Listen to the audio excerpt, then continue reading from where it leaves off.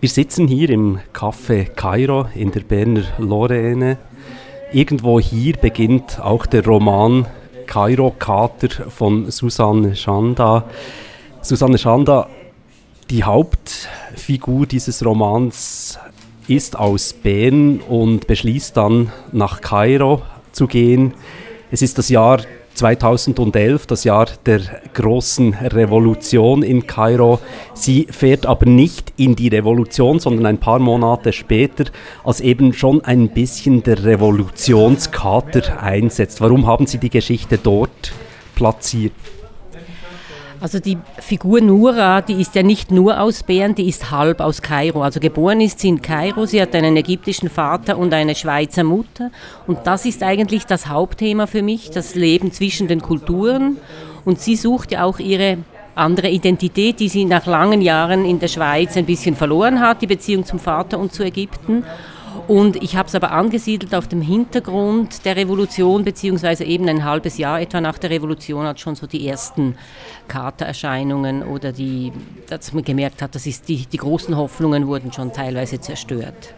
Es war für mich, also warum es in Kairo angesiedelt ist, weil ich halt jahrelang, ich möchte fast sagen jahrzehntelang in Ägypten recherchiert habe, journalistisch gearbeitet habe, ja auch das Buch Literatur der Rebellion geschrieben habe über die Literaturszene, die ägyptische, in der Bedeutung auch für die Revolution. Und als dieses Buch fertig war, hatte ich das Bedürfnis, wieder etwas zu schreiben und ich wollte einen Roman versuchen. Und das Erste, was für mich klar war für den Roman, dass es in Kairo spielen musste.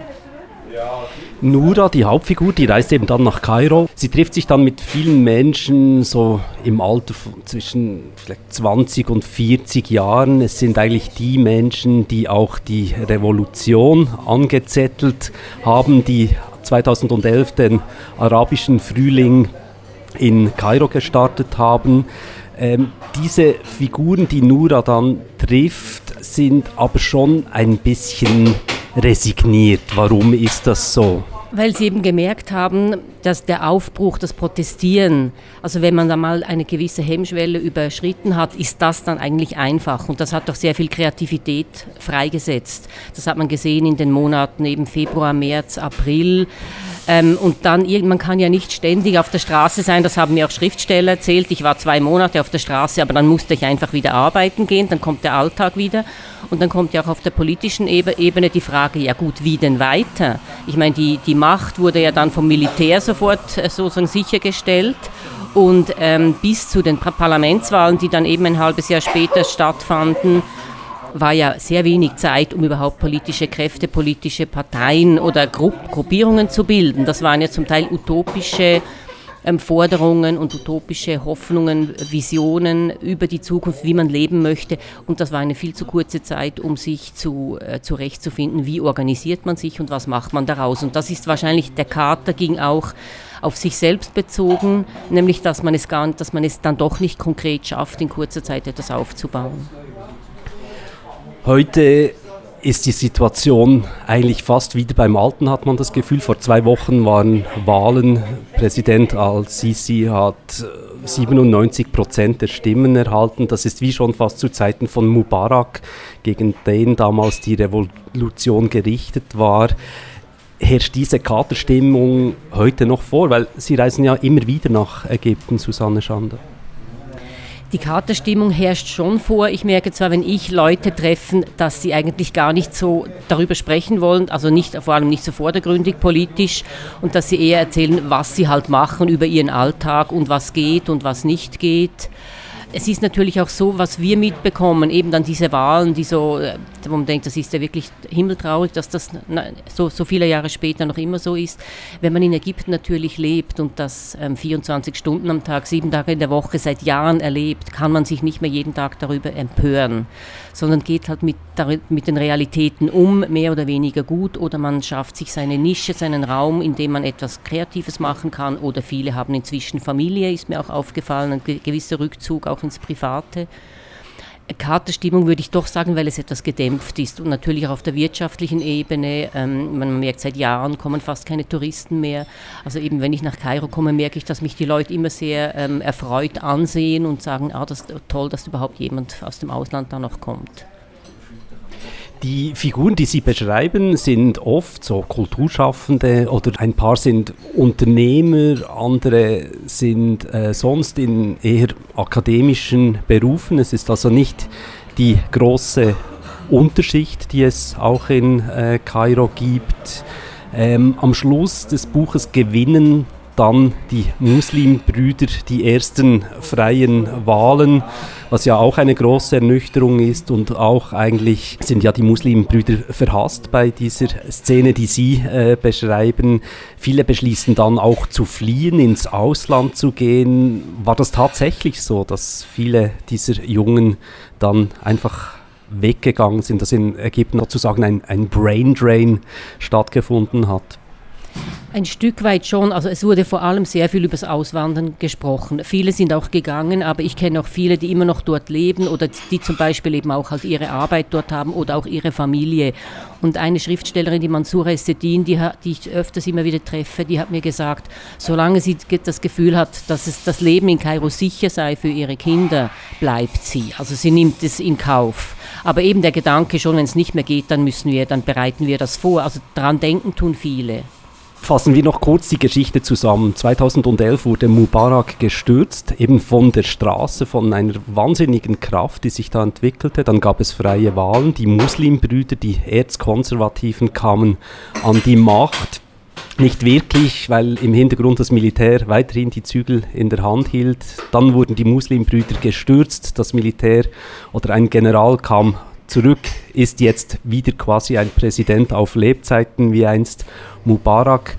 Hat die Revolution trotzdem etwas erreicht, jetzt gerade bei diesen Jungen, die damals auf der Straße für Freiheit demonstrierten? Ich glaube schon. Also auf der politischen Ebene nicht. Aber wenn ich mit den Leuten rede, ich merke, es hat in den Menschen etwas verändert. Es sagen auch viele Leute noch heute, das war die beste Zeit in meinem Leben. Immerhin hat das ein paar Monate gedauert. Auch die Hoffnung und vor allem die Vision, es könnte etwas passieren. Wir können etwas tun. Also der Glaube daran, dass man selbst etwas tun kann und nicht immer nur Opfer ist und nicht immer nur sagt, wir sind eingeschränkt. Aber was konkret daraus entsteht, das kann man noch nicht sehen. Es war damals auch die unmittelbare Wirkung, habe ich gemerkt, dass sehr viel mehr protestiert wurde und auch sehr viel mehr, wenn Leute das Gefühl hatten, sie waren schlecht behandelt oder sie sollten bessere Bedingungen haben, dass sie auch gestreikt haben. Es hat ganz viele spontane Demonstrationen gegeben von ein paar Leuten, die sich wehren wollten gegen Zustände, und das war ja neu und das wurde dann dort in der allgemeinen Aufregung, konnte das gar nicht mehr unterdrückt werden. Und das ist eben auch eine Erfahrung, die sich nicht ungeschehen machen lässt. Also das wirkt in den Leuten selbst sicher nach. Susanne Schanda, Sie haben diesen Roman geschrieben auf Deutsch. Sie haben mir im Vorgespräch schon erzählt, dass es eine Möglichkeit gibt, dass dieser Roman dann auf Arabisch übersetzt wird. Dürfte dieser Roman dann auch in Ägypten publiziert werden oder würde er dort der Zensur unterliegen, weil er doch sehr kritisch mit dieser Gesellschaft umgeht? Gut, da muss man zuerst mal etwas zur Zensur sagen in Ägypten, wie die funktioniert. Das ist nämlich völlig unsystematisch. Also es gibt nicht eine Zensurbehörde, bei dem die Verlage ihre Bücher zuerst präsentieren müssen, sondern es ist immer so, eigentlich kann jedes Buch erscheinen, wenn da genug Geld da ist, wenn das bezahlt wird. Es kann dann aber auch jeder zufällige Mensch auf der Straße, der sich durch irgendetwas gestört fühlt im Buch, beantragen, dass es gestoppt wird, weil er sagt, das stört oder verletzt das ägyptische Nationalgefühl, oder sehr häufig geht es dann auch eben um sittliche Sachen, dass irgendwie, wenn Sex vorkommt oder eben uneheliche Geschichten, dass dann gesagt wird, dass stört das Ehrgefühl, die ägyptische Ehre. Also so kann es gestoppt werden. Sonst, ob das jetzt auf Arabisch erscheint oder nicht, das hängt natürlich vom Interesse dort ab. Ich würde mich sehr darüber freuen. Ich habe ja für den Roman verschiedene Recherchen auch noch konkret gemacht, abgesehen davon, dass ich da jahrelang immer hingereist bin. Ich habe auch einen Workshop mit einer Übersetzerin gemacht, die Bücher aus dem Deutschen ins Arabische übersetzen. Und also von daher ist es bekannt, dass das Buch da ist, dass es, wovon es handelt. Dieser Aufenthalt wurde von der Pro Helvetia Kairo unterstützt. Also im Prinzip das Wissen ist da, und wenn das Interesse auch da ist, könnte das sehr gut erscheinen. Und ich denke eigentlich nicht, dass da eine Gefahr besteht, dass das zensuriert würde. Inhaltlich gäbe es sicher ein paar Anhaltspunkte, die dazu führen könnte, dass sich jemand auch sittlich verletzt fühlen würde. Wir wollen jetzt nicht zu viel verraten. Eine Nebengeschichte möchte ich noch ansprechen, nämlich Radio Kairo. So ein deutschsprachiges Radio in Kairo. Eine Figur im Roman spielt auch eine sehr wichtige Rolle. Susanne Schanda, Sie haben auch dort gearbeitet. Wie ist die Rolle dieses Radios heute? Es ist nicht nur ein deutschsprachiges, es ist so etwas, man kann sich das vorstellen wie früher das Schweizer Radio International. Also das ägyptische Radio, das Internationale, das hatte Sendungen in Spanisch, Italienisch, Russisch, eben Deutsch, Französisch, Englisch. Und das ist so im Prinzip ist das, um das Land im Ausland zu präsentieren, aber auch für die Community in Ägypten selbst, die fremdsprachige, weil es gibt ja sehr viele Leute eben durch internationale Firmen, die dort sind. Und es ist natürlich ein sehr kleines Publikum, auf das Radio ausgerichtet ist. Von daher ist es auch nicht so etwas wirklich Wichtiges, aber was mich schon auch überrascht hat, dass sogar in diesem Radio eine extreme Kontrolle herrschte durch den Staat. Es ist natürlich integriert im staatlichen Radio, das war also im nationalen Radio- und Fernsehgebäude, deshalb habe ich das auch in den Roman reingenommen. Ich musste natürlich diese Schauplätze wählen, die ich kenne, und das war ja spannend, dass ich da einen Einblick hatte.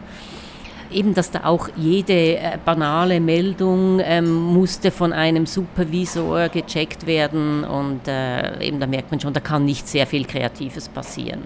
Also das ist sehr kontrolliert dort. Aber eben schon von der Basis her, von der Struktur, wie alles nach außen geht. Der Schluss des Buches wollen wir nicht im Detail verraten, aber der Kreis schließt sich dann irgendwie. Nura, die Hauptfigur, kehrt dann wieder zurück, vielleicht auch wieder ins Café Kairo, hier in die Berner Lorraine. Wie sehen Sie, wie die Zukunft jetzt, Susanne Schanda, dort in Ägypten? Wird noch etwas passieren in den nächsten Jahren, oder ist die Revolution, wie Sie sie schon ein bisschen im Buch beschrieben haben, eigentlich tot? Es wird oft davon gesprochen, ich habe immer wieder gehört, es gibt eine nächste Revolution oder es muss noch eine Revolution geben. Aber andere Stimmen sagen auch, und das glaube ich eher, dass der Wandel viel langsamer geschehen muss. Eben wie er schon angelegt ist jetzt in den Erfahrungen des Widerstands, dass der auf einer viel subtileren Weise geschehen wird. Und das wird er auch, weil es sind immer noch sehr viele auch gute Köpfe, kreative Köpfe, die in Ägypten selbst leben. Ich habe jetzt gerade zu tun, also ich betreue sozusagen als Mentorin im Auftrag von Pro Helvetia eine junge ägyptische Journalistin, die jetzt auf Einladung der Pro Helvetia in Winterthur in der Villa Streuli ist. Und die schreibt für eine unabhängige Medienplattform, die Madamasser heißt das erscheint auf Arabisch und Englisch, ist im Moment oder wurde vor den Wahlen zensuriert, also geblockt. Und eben solche Leute gibt es immer noch, die weiterarbeiten, die sehr engagiert sind und die natürlich dann nicht unbedingt vordergründig jetzt eben über den Präsidenten schreiben, aber sie schreibt sehr viel auch über interkonfessionelle Spannungen zwischen Christen und Muslimen, und es gibt ja ganz vielfältige Probleme, über die man ganz journalistisch und ganz seriös arbeiten muss, ohne dass man ständig irgendwie auf dem Kampfplatz steht. Und so etwas passiert nach wie vor. Und ich hoffe, klar, ich weiß nicht, man kann die Zukunft nicht voraussehen, aber ich hoffe schon, weil Ägypten hat eigentlich ein großes Potenzial bei den jungen Leuten, dass nach einer gewissen Zeit dann doch einmal eine Veränderung eintritt.